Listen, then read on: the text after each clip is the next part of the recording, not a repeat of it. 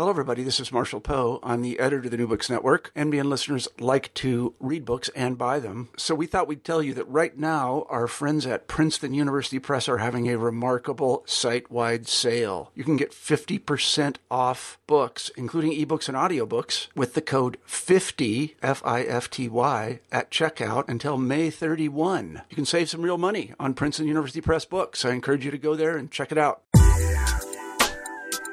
Hi, I'm Carla Nappi, and this is New Books in Science, Technology, and Society. Welcome, and thanks for joining us. I just spoke with Nick Wilding about his really great new book, Galileo's Idol, Gianfrancesco Sagredo and the Politics of Knowledge. This came out in 2014 with the University of Chicago Press. And it's not only a wonderful set of stories, just a really fascinating account of a really fascinating guy, but also it's a collection of chapters, each of which presents a really important and really interesting methodological and historiographical contribution to what we do when we do history, and when we do history of science in particular. So the book places in the center of a story a figure that's usually on the sidelines of histories of and with Galileo and the scientific revolution, and this is Sagredo. Now, Sagredo turns out to be someone who is a spy. He's writing hoax letters. He's pretending to be this sort of batty old woman in some of these letters. He's also, his family owns a mine. He knows a lot about magnets. He's just a super, super interesting figure. And through this book and through, I think, a really amazing many kinds of research in many kinds of sources and archives and collections, we see Sagredo coming to life in a way that I've certainly never seen before. So it's a really wonderful book. It's written in such a way that the language is very carefully chosen. So what that means is there's no, at least in my reading of it, there's no kind of wasted words, right? It's very, very, very thoughtfully produced and thoughtfully written, which means for me, it's really a pleasure to read through this book. It's concisely written, it's carefully written, it's very carefully structured, and like I said before, it's full of great stories. So it was really a pleasure to read it, and it was a pleasure to talk with Nick about it, and I hope you have a chance to get your hands on a copy of the book and to look through it. It's not only full of some really amazing case studies and models of what it can look like and mean to do a really diverse set of kinds of research as a historian of science, but there's also some great color reproductions of some of the images that are discussed in the text. So thanks very much for listening, and I hope you enjoy. I'm here today with Nick Wilding to talk about his new book, Galileo's Idol. Welcome to New Books in Science, Technology, and Society, Nick, and thanks very much for making time to talk with me today about a book that I am super excited about. So welcome, thank you, and it's great to have you here. Thank you for the invitation, Carla. So could you start us off, Nick, by, as is traditional for the channel, just saying a little bit about your background, and specifically, how did you come to work in the history of science? Well, I am one of those peripatetics. I've gone from discipline to discipline until I think I found my home here. I started off doing English as an undergraduate in England, and then decided that I was an early modernist, so I did Renaissance studies for a master's, and then I stumbled into the field of history, especially history of linguistics. That's what I was first working on for my PhD in the European University Institute in Florence. And then I kind of by chance found that some of the books I needed to look at were in the Institute and Museum for the History of Science in Florence, and that they had a rather good library and that they were friendly and interesting. At the same time, I realized that there were very few jobs in the history of linguistics, and that the history of science was actually this kind of blossoming field we're talking about nearly 20 years ago now. So I thought, maybe that's of interest. I knew nothing about science whatsoever, and I didn't initially realize that that might actually be an advantage, so that was good. But I'm one of these I'm not a hyper-professionalized through-the-mill historian of science. I'm someone who makes it up as they go along, which I hope is a virtue, but some may see me as a charlatan. We'll see. I think many of us probably could claim the same thing, and those are my favorite kinds of books that come out of that kind of a spirit of exploration. Good. And this is definitely one of them. So even though the book's title has Galileo right in there, Galileo's Idol, the book focuses not on Galileo, but instead comes at him sideways, as you put it early on, by looking at his closest friend, his student, and his patron, Venetian Gianfrancesco Sagredo. So can you start us off by saying a little bit about two things, right? Who is this Sagredo character, and why did you choose to focus on him for a book-length monograph? Good questions. So, who is Sagredo? This is a question that people have been asking for centuries already. A lot of people seem to think that he's entirely fictitious. If you Google him, that's one way to answer these questions. You find out that he's one of the characters in Galileo's dialogue. And he is, but was also a real person. Although I'm very interested in how he became this character in a dialogue that people think didn't really exist, how he becomes a fictional persona. The reason I kind of stumbled across him, I did a very unconventional and, in hindsight, stupid thing. When I started getting into Galileo, which was basically, as I said, from this vantage point of being interested in the history of linguistics, and especially projects for the creation of universal languages in the 17th century, I kept stumbling across this very famous passage in Galileo's Saggiatore, where he talks about the universe being written in a character of in mathematical characters.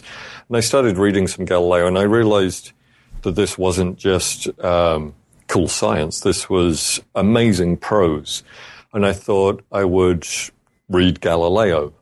So I went along and I got volume 1 of Galileo's national works out and started reading, and then carried on reading. And I got to the correspondence, which in the standard edition is, I think, 6 volumes of correspondence, and started reading. And it's a weird thing to do, to read through an entire published correspondence and not just go to the index and look for individuals and themes that usually we use these correspondences as a kind of a resource to provide context to our research questions. And I thought, what if you just read this like an epistolary novel in a way? One of the voices that kept jumping out at me and demanding my attention was this extraordinary character, Gianfrancesco Sagredo, about whom very, very little had been written.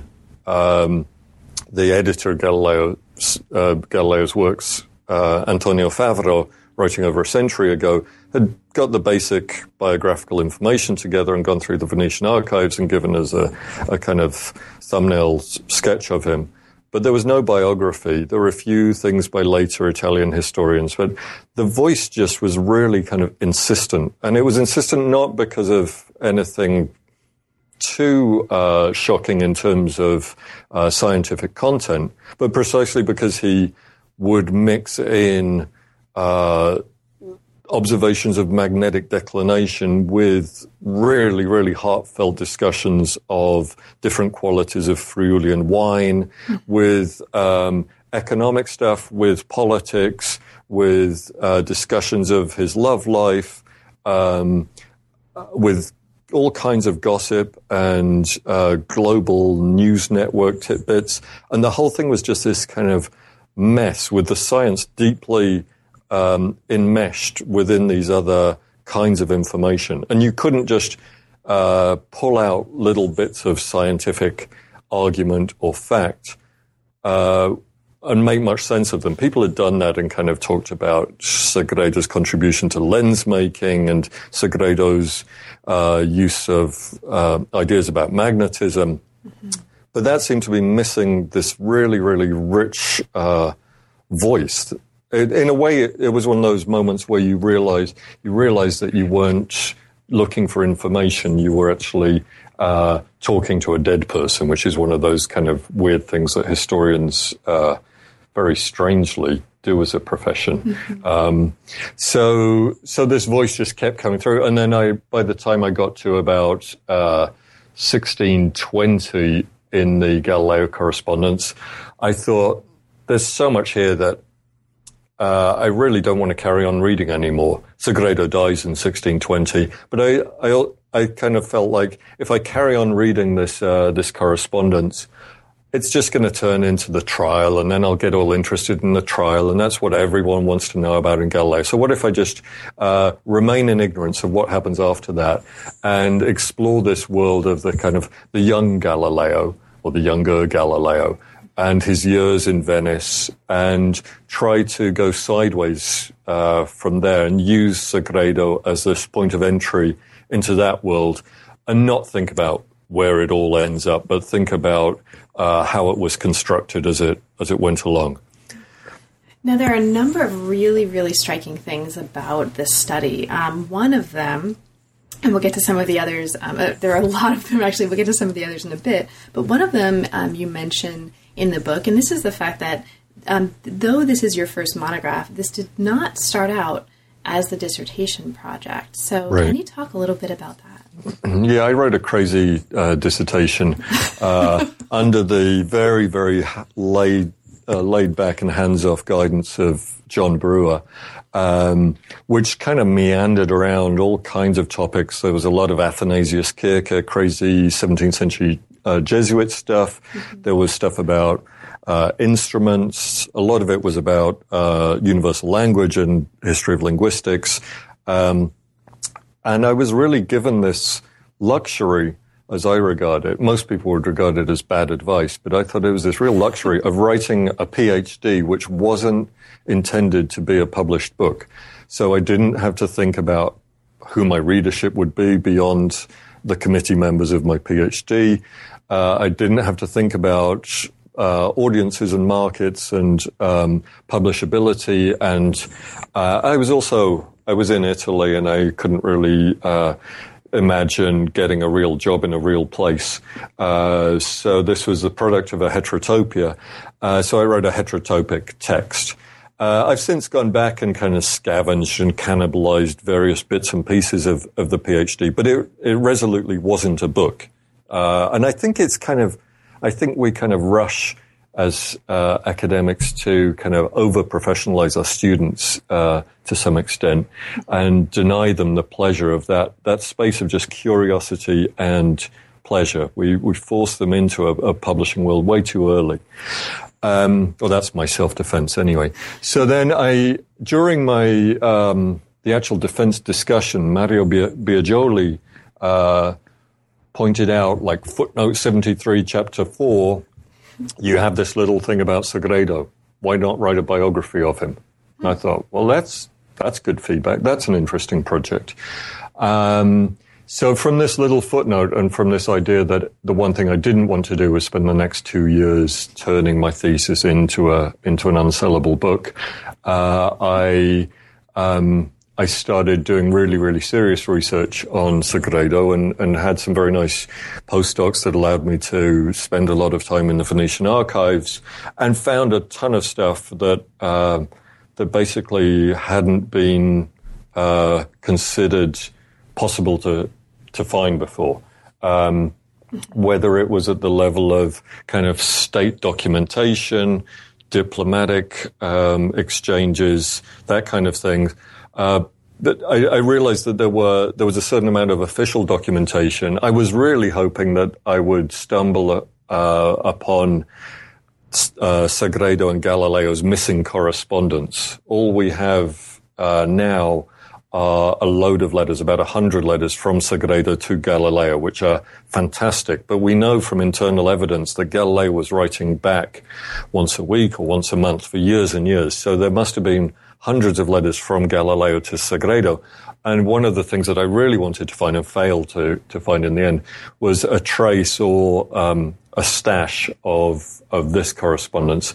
So I just tried to think through the problems of what traces might this person have left in various different archival or, as it turned out, art gallery contexts, and what's the kind of methodological improvisations that we can perform in order to provide new biographical context for this actor who immediately after his death was famous for not being remembered at all. So how do you, just as a kind of historiographical challenge, how do you write the life of somebody who has left us only glimpses and fragments? In quite an extreme case. I mean, we're not quite at the level of Natalie Zemon Davis's Trickster Travels, where you have to actually think about making up sources to fill those gaps. But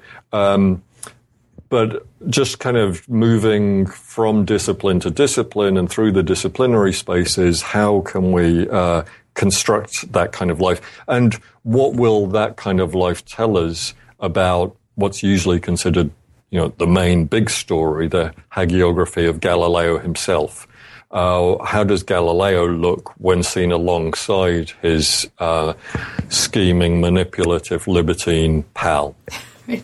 And this is a great place to from which to jump into the book itself, because one of, in fact, the really striking things about the book is precisely this range of kinds of materials and kinds of material traces that you bring to bear in telling this story. And this includes, and we'll talk about many of these, ornamental woodcuts, epistolary hoaxes, murder case files, intercepted letters, dictionaries, published correspondence, poems, and paintings. And so you mentioned the art gallery, and this is, in fact, where Chapter 1 brings us. So Chapter 1 identifies 3 portraits of Sagredo, and this is a really fascinating case study that you call The Mystery of the Missing Portraits. So you talk here about the importance of, among other things, digital humanities, the digitization and the searchability of back issues of kind of journals and journal articles that we tend not to really pay much attention to, right, or have much access to now,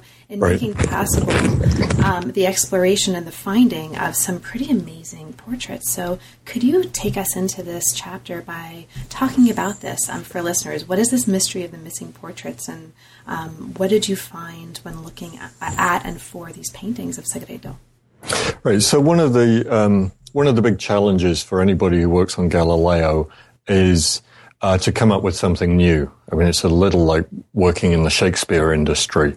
It's not quite that plowed over, but we were blessed with this fantastic editor of Galileo's works, Antonio Favero, who from 1890 to 1910 put out a volume a year of Galileo's works, and there's still this amazing resource. And in addition, he wrote about 500 articles about Galileo. So lots of the factual and documentary questions have been answered. And one of the challenges is to step outside of the national edition and provide new contexts, right? Rather than just re-establishing relations between the already known documents. So whenever Favero says, I couldn't find it, I know it exists, but I couldn't find it, or throws up his hands in despair, there we go hunting. And one of the things that he said should exist, but he couldn't find, was a portrait of Sagredo. The reason this was interesting was that there's a very, very rich correspondence between Galileo and Sagredo. We, again, only have Sagredo's letters to Galileo, where he talks in great detail about his negotiations with a group of artists, a kind of workshop of artists, but basically 2 brothers, Leandro and Geronimo Bassano, sons of the most famous portraitist of the late 16th century in Venice, Jacopo Bassano.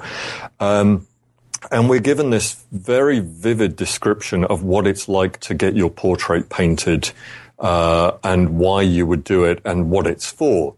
And the end result of this correspondence is that Sagredo sends his portrait to Galileo, and describes what the portrait's like and tells us how much it cost. And then we find that Galileo actually had the portrait hanging in his room while he was writing the Dialogo, while he was writing the his last book, The Discorsi, both of which figure the character of Sagredo. So these are kind of standing in for these, at that point, deceased friends. These are the kind of web of intimacy that surrounds Galileo while he's under house arrest, into his blindness, going towards his death in his final years. And I just thought that was that there was something quite kind of poignant about that fact, that this early reception of the portrait, and thinking about why it is as historians that we fetishize so much written documentation, but unless you're an art historian, we're not very good at using visual evidence for much, even though if one of our tasks is to recreate the lived experience of our actors, including their sentimental lives, and thinking about how affect fits in with, say, an intellectual world, things like portraits might actually tell us quite a lot. So that was the challenge, find this picture. Now, how do you find a picture of someone who lived nearly 500 years ago? You don't know what they looked like. Sagredo didn't publish any books. There was no extant iconography upon which to draw. So you Google him. This is me, again, looking like a rank amateur, but it's really important to keep Googling, repeat Googling. Lots more material is getting digitized every year, both new material and historical material. And resources such as JSTOR are expanding wonderfully. And sections of our kind of maps of knowledge are becoming visible now, which have been pretty much impossible to access for years. So one of the resources about 10 years ago, I was beginning to explore what was in JSTOR and what wasn't, to think, how I had to supplement it by going through traditional indexing tools. And I came across this reference to a book review in a JSTOR journal, the Burlington Magazine, very famous art history journal, just by shoving in for the 15th time that year the name Sagredo and seeing what came out. And I was led to this very weird book review that was a review of Italian masterpieces in Ukrainian museums from the late 80s, I think it was. Not the kind of book review that I would naturally have gone to. So this quite obscure publication was reviewed, and it said, "Oh, interesting, there's this portrait of a guy called Sagredo in here." Now, my ears pricked up at that. I rushed down to the New York Public Library, where they actually had the volume under review, the Ukrainian-Italian masterpiece catalog, and had someone help me with the Ukrainian, found the image, and there was this guy who was a cheerful-looking Italian, and apparently on the back of this painting, which is located in Zhytomyr, which I've never actually seen. I haven't gone and seen the original. I've just been supplied with photographs. It said, this is Gianfrancesco Sagredo, Venetian nobleman. Now, that was kind of interesting, nice to put a face to a name. But what really surprised me was that I knew that I'd seen that face before. I don't have a very good visual memory, at least not for real people, but for images, I sometimes have an okay visual memory, and then out jumped from some dark recess. I knew that I'd seen this face, aged somewhat, but that it had to be the same face. So I went scrambling through all of the Bassano catalogues and found that in the Ashmolean Library in Oxford, they had a portrait that they bought in the 1930s. They didn't know who it was of. Various art historians had thrown up various. They knew it was a kind of unknown Venetian senator kind of guy, some posh guy from the 16th century. This portrait had never been put on display. It was sitting in the down in the stacks of the Ashmolean, and the face was exactly the same. So, looking by kind of then triangulating the internal evidence of that portrait with the evidence that Sagredo provided in his letters to Galileo about the iconography of the piece and biographical details, I was able to, I think, pretty securely match up the identity of the two sitters. So the Żytomir portrait says it's of Sagredo in a 17th century hand.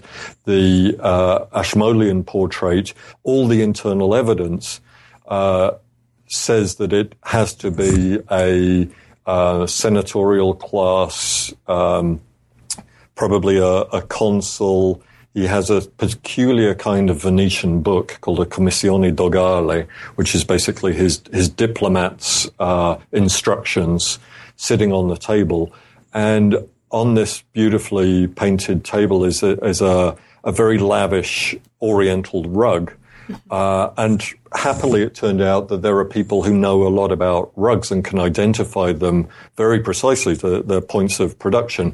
It turned out that this rug was one of the first of its kind ever to be painted in Western European art, and that it was a rug from Isfahan. And there in one of Sagredo's letters was a reference to being sent a rug from the Shah of Persia in 1613.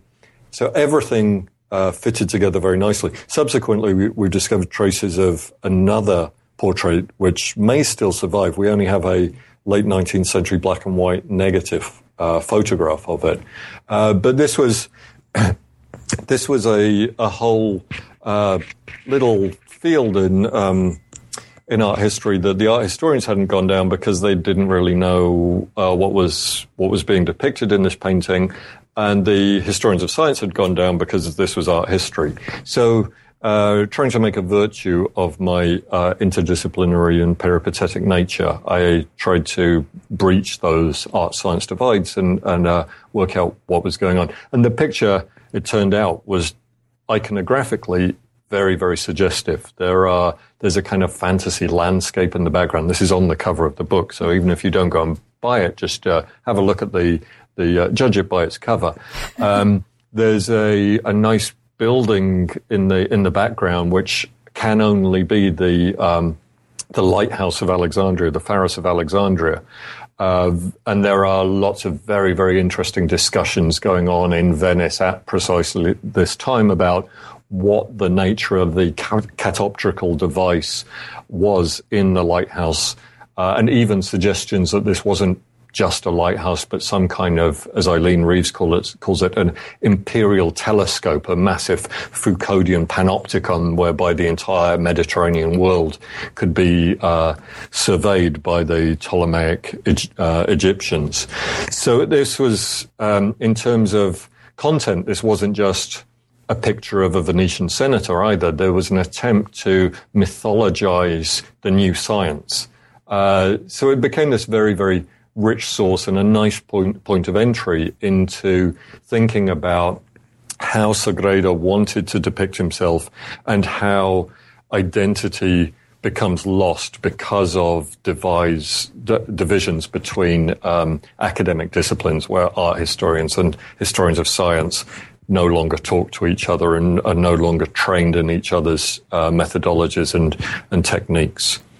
And this is actually a really nice aspect of, I think, all of the chapters, is that in addition to presenting these moments and case studies, each one of the chapters also uses the material that makes up the content of the chapter to make some kind of an argument that has broader, or at least one argument that has broader historiographical and methodological implications. So, for example, as we move through the chapters, we won't have time to talk about all of the chapters individually, but Chapter 2, among other things, is making an argument by looking at Sagredo and his roles in two major disputes. Perhaps at least one of them we'll talk about. This is a dispute between the university and the Jesuit college in Padua and the Venetian interdict. It's making a broader claim about the importance of making intermediaries and go-betweens into more active agents and network makers, right? And then right.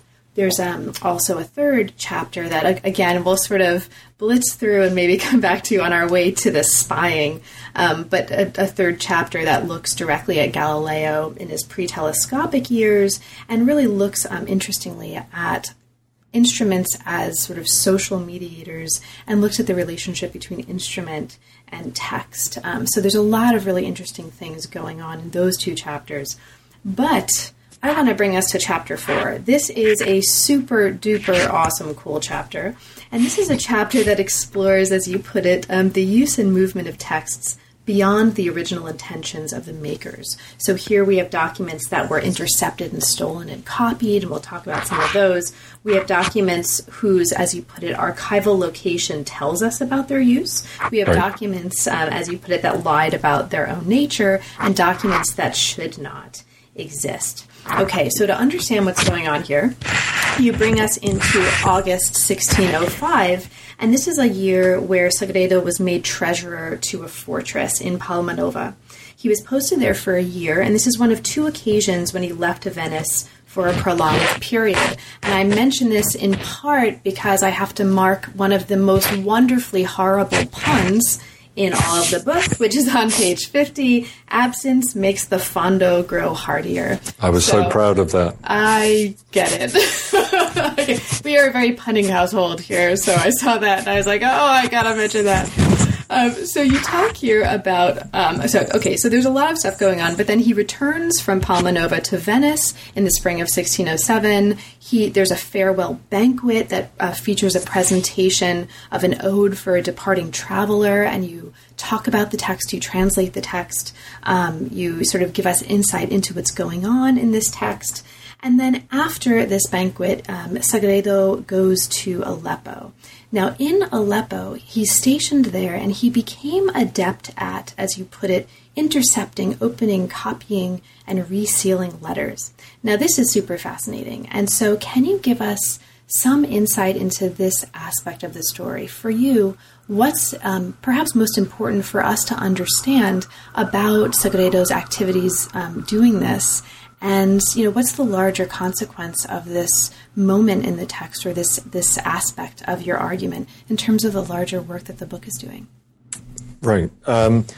So I guess just in the same way that the portrait of Sagredo isn't just interesting because of what it depicts, but because it has gone through all of these transformations of reception, of us not knowing who it represents, and simultaneously being the same object, which was Galileo's, and is this monument of this very intense friendship.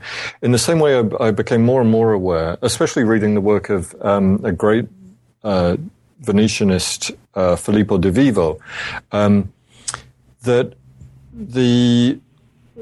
it's a kind of basic point for students of literature, but sometimes historians struggle to get it, that texts do not bring their own meaning. They don't have meaning. Meaning is constantly generated, and meaning changes over time and according to individuals and groups of interpreters.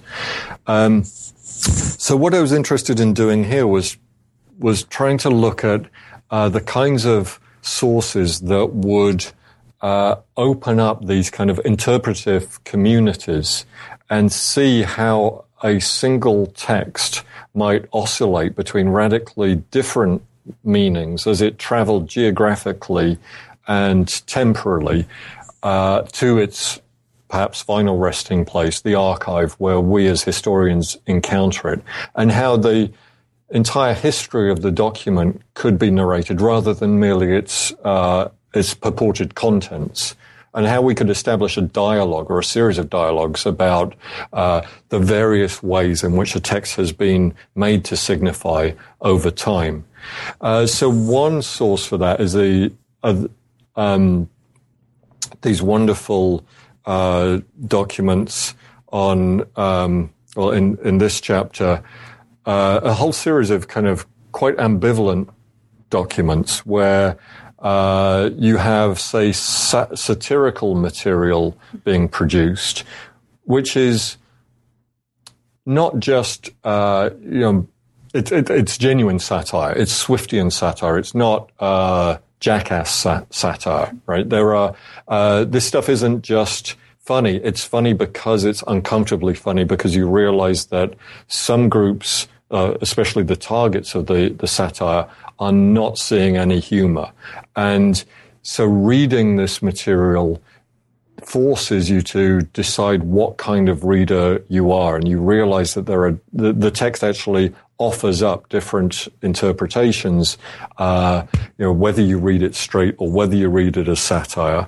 And you can follow different reader groups kind of decoding the various clues, or refusing to decode the clues, or not realizing that there are clues there, and dividing themselves off into different groups. And I guess the major insight there is that these groups were usually predetermined politically, so that meaning isn't just generated on some kind of individual aesthetic level. There's a whole formation of political communities going on here, and reading is one of the ways in which community is formed, and then it reinforces itself. So I was trying to work through, again, as wide a variety of sources as I could. So Avisi, which are these newsletters, handwritten newsletters, which are great sources. They've long been recognized as very rich sources for historians. Most of them, to read, they kind of make your eyes bleed. They're just like, a treaty was signed, a war was fought, the Turk is advancing, or, it's just a kind of checklist of facts, and it's very hard to work out how to read these now. But if you can trace how they move through archives and pick up annotations and commentaries and get sent along with letters that make sense of them in different ways, you can see that the intention of the Avisi writer, the journalist or the proto-journalist producing these things, is sometimes the least important thing about them. And that what's really rich and revealing are the transmutations in meaning that the document will undergo as it passes through different hands and is guided or sometimes violently snatched out of its intended readership and recontextualized into a new interpretive group. So I didn't want to propose a model of textual reception that was just based on a kind of success story that, this text is recognized as some kind of classic, and then we can write a linear story of its changing meaning over time based on a model of consensus. Instead, I wanted to think of contested texts, texts that really divided groups, readers into different kinds of groups and revealed something about their identities. Mm-hmm. So in some ways, this was trying to build on the classic essay of Tony Grafton and Lisa Jardine about how Harvey read his Livy. Mm-hmm. But instead of looking at a single reader looking at one text over time, it was looking at different readers looking at a variety of texts over time and seeing the kind of the struggles that were going on there. And sometimes when you're looking at these kinds of sources, so say Sagredo stationed as a diplomat out in Syria, the seizure of text, the desire to grasp a text is literal. He's actually filching through guests' mailbags while they're asleep. And there's this whole kind of James Bond craziness to him where he's like cutting things open and resealing and forging wax seals and copying documents in languages that he doesn't even understand. And he sets himself all these tasks of, give me something in Armenian, precisely because I don't understand Armenian. Can I, excuse me, produce a convincing copy that an Armenian reader can make sense of? If so, then I can produce an adequate transcription, even if I can't understand the text. There's this deep investment in the value of documentary culture, which is really the fuel of the early modern state. So part of the larger argument that I was trying to intervene in here as well is to insist on the importance of archival and manuscript sources and get beyond what I find as sometimes rather sterile debates about the print revolution and the the inevitability and importance of print, and look instead at the relationship between print and scribal publication as two forms of making textuality, and that relationship shifting over time and being very, very locally situated. So that's the larger context was an attempt to approach print from the vantage point of a deep investment in scribal publication and that kind of world of manuscript circulation, and thinking of these things not as just being produced or published in a singular act, but that being an ongoing process whose history we could actually write and reconstruct. And there's some great descriptions of this kind of spying activity in Chapter 5, and also some important points about the kind of history of these documents that he's intercepting and copying and sending back to Venice. And you mentioned that these files actually remained invisible for a really long time because they were archived under the wrong years, right? So there's this really great sort of history of what happens materially to and sort of conceptually to a document that actually, really deeply affects how we incorporate it or not into our stories. And there's also some really interesting stuff in Chapter 5 as well that challenges how we typically think of the kind of, as you put it, I think, nature and chronology of global scientific networks of the Jesuits. And so there's some really interesting contributions and revisitings of that history of Jesuits in the sciences in Chapter 5 as well. But there's a moment before then that I have to ask you to talk about because it's hilarious and awesome. So before we even get to there, right, and we'll kind of move beyond this in a bit, there's this fabulous epistolary hoax in 1608 where Sagredo is pretending to be, I think you put it, a rich, old, slightly batty widow.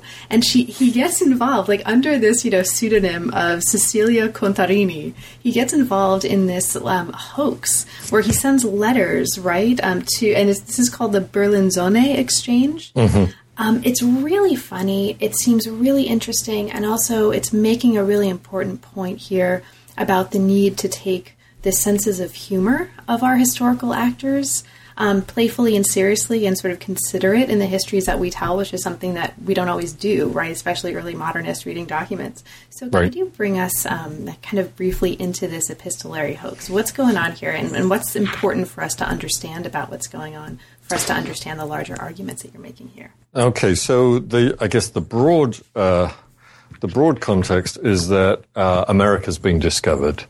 And so Venice for the last century has been increasingly worried about how it's going to remain rich. What are the alternative sources of spice going to be? How is Venice going to maintain its monopoly over the Western European market for spices? Vasco da Gama's gone. The Eastern Mediterranean is becoming Venetians think, although in reality not much is actually, there's not that drastic a decrease in spice, in the spice market. But Venetians are kind of convinced that the world is out to get them and that their main source of riches is threatened. And they're, long term, they're right. Look at the place now. So one of the perceived enemies in this world, and it's quite a paranoid world, is the relatively new missionary order of the Jesuits, set up in the mid-16th century, and very, very quickly becoming what we would call globalized. And I think that's probably a useful term to use. I mean, this is the first order that can claim that if there were something like time zones, they've got someone in each one on the world. No empire can say that. And very few, if any, early modern companies can say that. But the missionaries have, the Jesuit missionaries have stationed themselves, piggybacking on various mercantile systems, pretty much spread right around the world. And for the Venetians, this becomes a threat because they think that what the Jesuits are actually doing, along with probably the Habsburgs, is trying to construct a universal monarchy. And this drives them crazy because they think that Venetian republicanism should be immortal, should last forever, and that on all counts, attempts to construct a universal monarchy should be resisted. And along with, say, Elizabethan English courtiers and diplomats and lots of other people, Catholics too, they perceive a threat embodied by what they see as a Jesuit information order that's global, secret, cosmopolitan, doesn't owe any allegiance to nationality or family or all the things that matter in early modern identity. The Jesuits are terrifying to Venetians. The more immediate context is that in 1605, 1606, there's a standoff between the papacy and Venice. It's about a very minor, or at a superficial level, it's about a very minor incident. But the result of it is that Venice is placed under interdict, which is spiritual death to believers. It's very, very. It's hard for us to imagine what that means now. But children can't be baptized, marriages can't be performed, funerals can't be performed. This is deeply harrowing for an early modern Catholic to be placed under interdict. And the Jesuits are widely perceived to be the main machinators behind this. So Sagredo does all he can in every context to expose what he sees as the wily machinations of the Jesuit foxes, and his solution, what he wants to find is bad advice given by Jesuits, right? Stuff that they wouldn't actually make public or write, but that they would perhaps give to somebody who was vulnerable. So he constructs this very, very vulnerable persona, this aged dowager who's immensely rich, and clearly he portrays her as slightly stupid. She talks about how she goes on and on for pages about nothing. And he sets up a very complicated system of having a safe box where she can send her letters to the Jesuit without her family finding out. This is the whole point. She has millions in the bank. She hates her family, and she's thinking about leaving her money to the Jesuits. But she has a few problems with their theology that she needs answering before she can comfortably do that. Are they willing to help? And as anticipated, they say, yes, we are. And they try to work out various tax loops for her, various ways of her leaving her fortune to the Jesuits. Now, what the Jesuits don't realize is that this person doesn't exist. This is actually a 30-something corpulent libertine guy writing these letters, probably drunk at the time, having a really good time, and he's not keeping them to himself. These letters to himself. He's circulating both copies of his outgoing letters and copies of the incoming letters to his group, which includes people like Paolo Sarpi, the Doge of Venice as well, this group of intellectuals who are deeply anti-Jesuit already, and this is just fuel for that fire. So it's funny because the Jesuits say really stupid things. It's funny because the voice of this person, once you realize that she doesn't actually exist, is just a comic masterpiece. And it's a little disconcerting that it is so funny now because, let's face it, most things that describe themselves as comedies from the early modern period, you really have to read the footnotes before you laugh, if ever. And this is something that is just genuinely funny now. And it's also kind of revealing in that there's a lot of, amongst the massive banal observations about what the internet has done to identity and to our sense of selves and stuff, there's this frequent claim that we can invent our identities for the first time. We can have virtual identities, virtual presences that are different from our lived experience and yada, yada, yada, that media creates the ability to multiply personae and live a rich and fulfilling fantasy life. And here we see precisely that stuff going on in epistolary culture. So I'm not making that point just to say, like, oh, there's nothing new under the sun, but that there are very specific relationships between certain kinds of media and certain epistemologies or even ontologies in this case, which are quite exciting. The other reason I was very interested in this is that historians of science have done a lot of very splendid and revealing work over the last few decades. Basically, I guess our founding text is Leviathan and the Air Pump, where we pay lots and lots of attention to the kind of the linguistic turn, the rhetoricity in which truth claims are made.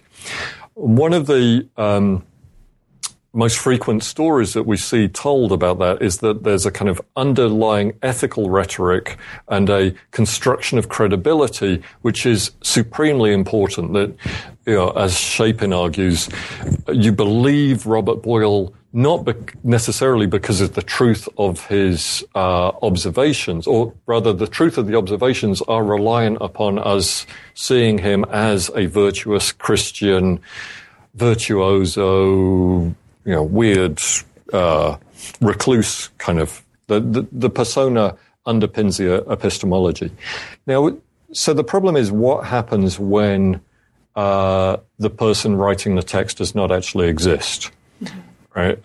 How do we deal with the reception of pseudonymous or anonymous texts within the history of science, first of all? But in order to uncover that, we have to think about how contemporaries dealt with this very, very prevalent phenomenon of pseudonymous and anonymous publication.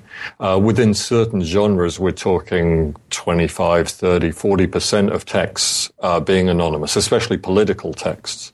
So how do people read those texts? Do they care whether a text is anonymous? What happens when the author's already dead? Before the text was even written?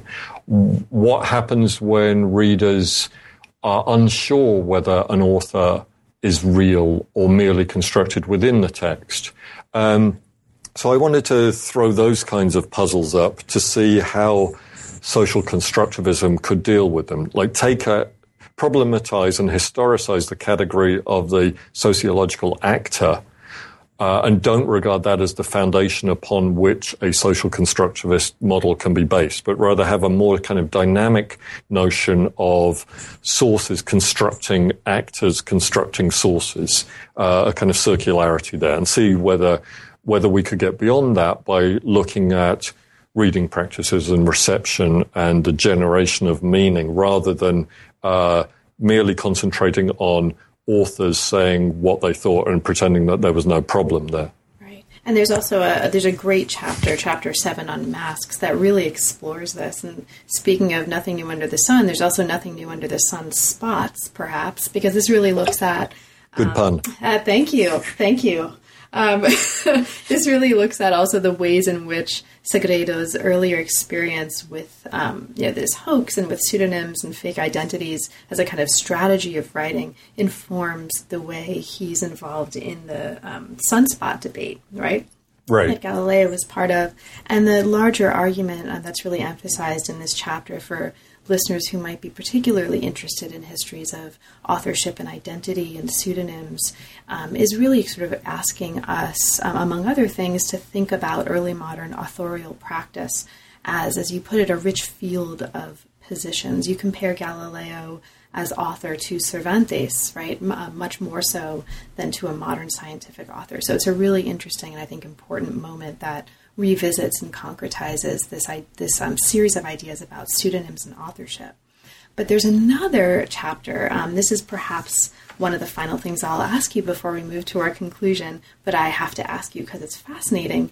There's a chapter 6, that reapproaches a very, very well-known Galilean text, the Sidereus Nuncius, from the perspective of sort of thinking about the subterfuge that Sagredo was involved in previous chapters. And you're showing here that by paying attention to, in particular, the woodcuts, right, involved in the printing of the Sidereus Nuncius, we actually come to a very, very new and very different understanding of the text and its history, and especially its initial publication and its initial impact. So this involves thinking about the importance of Galileo's vacillation and the time he spent in choosing a title. So that's really, really interesting. But it also involves looking at the marks in the title pages, right, and these woodcuts, to try to understand who printed this text and why Galileo would have chosen to work with this person. So there's a moment in here that I'd love if you could talk about, in particular, this figure, Roberto Maieri, who is fascinating, who comes through in your analysis of his woodcuts. So can you maybe give us kind of a snapshot or a picture of what you think is the most important part of that analysis? Right, sure.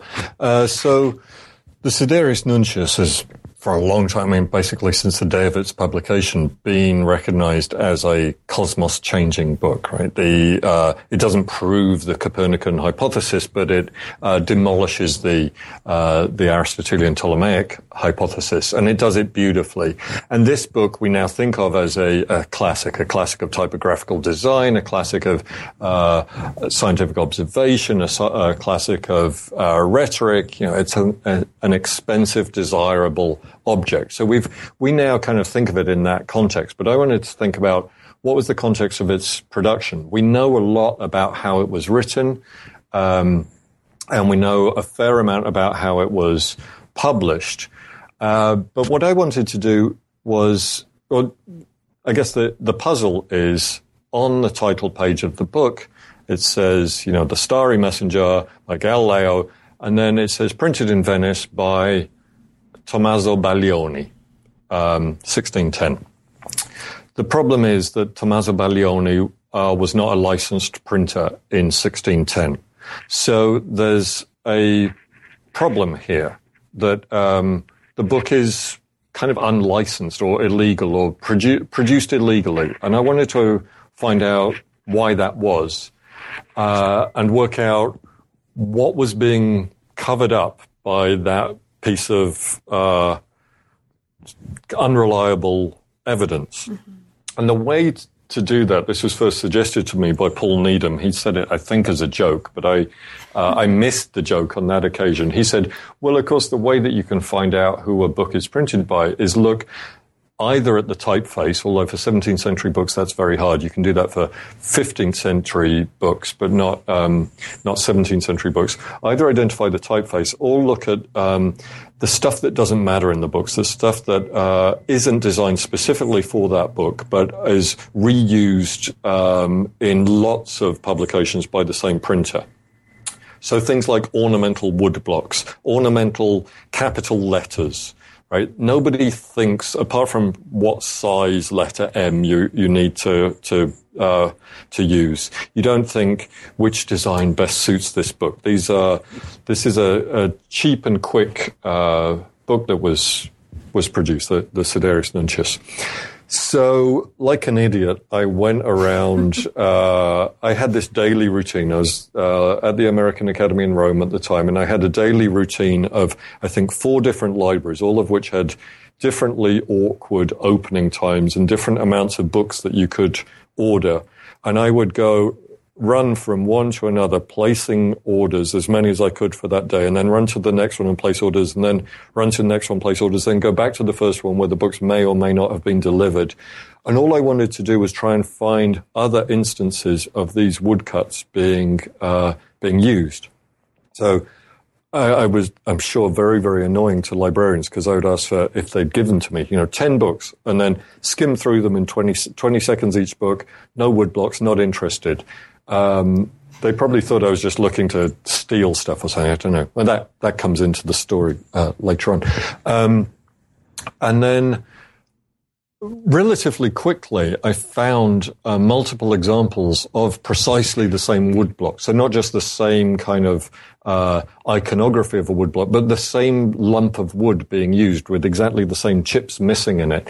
And I found I could reconstruct a kind of genealogy of these woodblocks' use and realized that they'd all traveled together back through different publications over the space of about 10 years. Woodblocks are really good because they're not durable enough to survive for with heavy use for centuries. They disintegrate relatively quickly, but you can keep them going for maybe a few decades, depending on how heavily they're used and what kind of print runs they're used for and how well they're cared for. And they don't seem to be traded as frequently, perhaps, as typeface might be.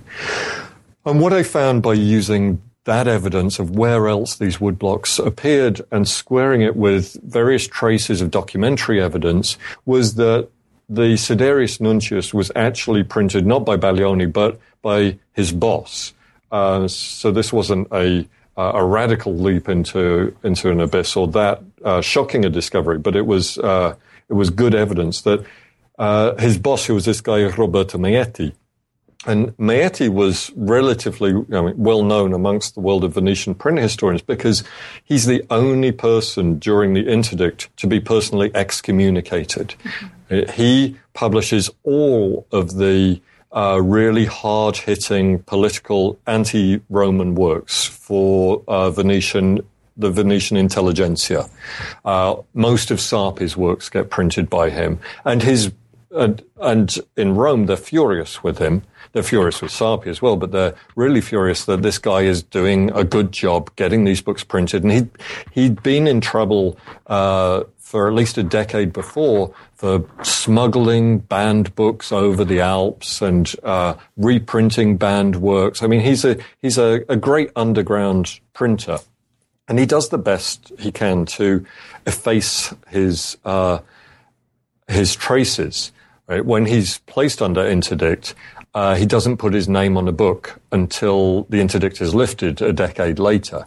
So there are no books that say printed by Roberto Meetti. After the very last book that has his name on is Galileo's book, the Difesa, which is published in 1607. That's published already after Meetti has been placed under, has been excommunicated. Excommunication at this point, the Edict of Excommunication explicitly states that not only is Meetti going to burn in hell forever and ever, but anyone who prints a book with him is also excommunicated. So the puzzle is, first of all, what on earth is Galileo thinking to go with like the one blacklisted printer in Venice in 1607? And then, why on earth would you go back to that printer in 1610 when he's still still excommunicated? Other people seem to be beginning to shun him. He's losing his political support slightly. What's Galileo's strategy here? Now, Galileo's strategy in the Siderius Nuncius has traditionally been seen as, I want to stage a scientific revolution, right? That's the kind of 19th century answer.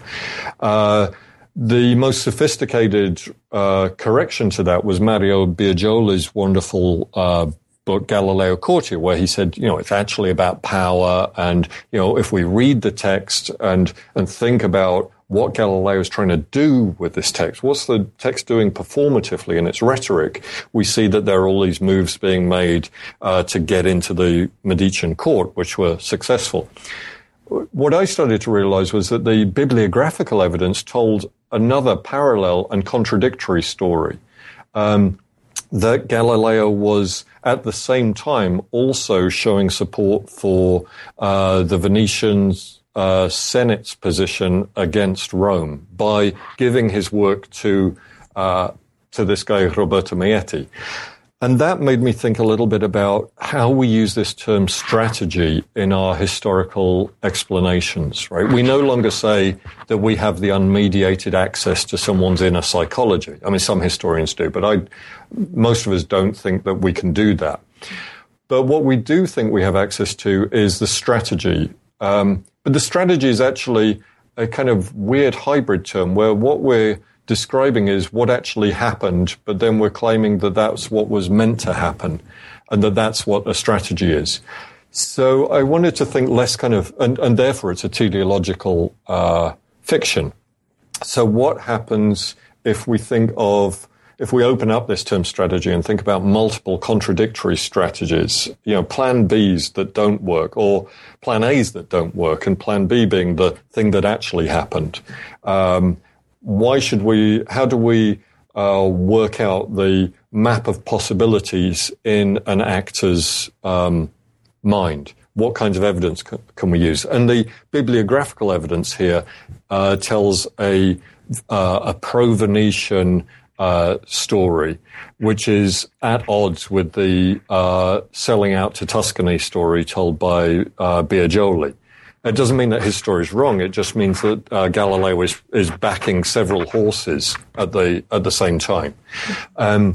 So the kind of methodological question is, how do we move beyond the textual content and look at issues of textual form, in this case, the incidentals of a print shop, in order, the material evidence, to tell us something about the activities and investments of our actors. And I hope that my hope would be that if this book does anything, that it kind of offers those kind of toolbox case studies for historians working in completely different fields to then go and kind of bricolage up their own toolboxes and ask new questions of evidence that aren't the traditional ones, where we ask, what does the text say? How does it say it? Who's speaking to whom? We need to think about the materiality of the text a lot more, I think. Great. Well, Nick, thank you so much. There's a ton of material in the book that we didn't have a chance to get to, including a conclusion that I think really, really nicely and very concisely makes and remakes some of these points that you've just mentioned, right? An importance of turning to a focus on the materiality of text, the importance of traditional skills of critical bibliography and archival research, and the importance of thinking about historical individuals in terms of constructedness and multiplicity. So there's a lot going on here, and I hope listeners will have a chance to get the book and read it and explore it in much more detail. But given that, is there anything in particular we didn't have a chance to talk about, but that you'd like to mention for listeners? I would like to say that it's only $35. Hardback. Great. And the cover is very beautiful. And it's beautifully designed. Chicago did a great job with it. If you were wondering, it's important that we state that. Okay. Just to think about materiality. Materiality of text. Right. So now that the book is out, and congratulations on what's not only, I think, a really, really stimulating and thoughtful and fun book, but also a really beautifully and concisely and carefully written text that's really a pleasure to read. What's next for you? What's currently inspiring you, and what can we hope for next? Well, one of the things that started to derail this book towards the end, and I think started to impinge upon it and make it go a little bit crazy at times, was that in about two or 3 years ago, some Galileo forgeries appeared, and I started getting distracted from just when I should have been finishing this book for my tenure package. Instead, I found myself being drawn into this crazy world of an Italian book thief and forger, Massimo Marino De Caro, who had produced a copy of the Sidereus Nuncius with Galileo's own signature and drawings of the moon in it. And this thing was being valued at $10 million and had been the object of a 2-volume study by a very good team of experts. I managed to prove that the entire thing from paper up was, in fact, a modern forgery. Awesome. That's alongside, was produced alongside about 20 other forgeries that we know of so far. So that made the book go a little weird. There are sections at the end about Venetian forgers where the contemporary world and the 17th century world start to merge a little bit. But the next project is to,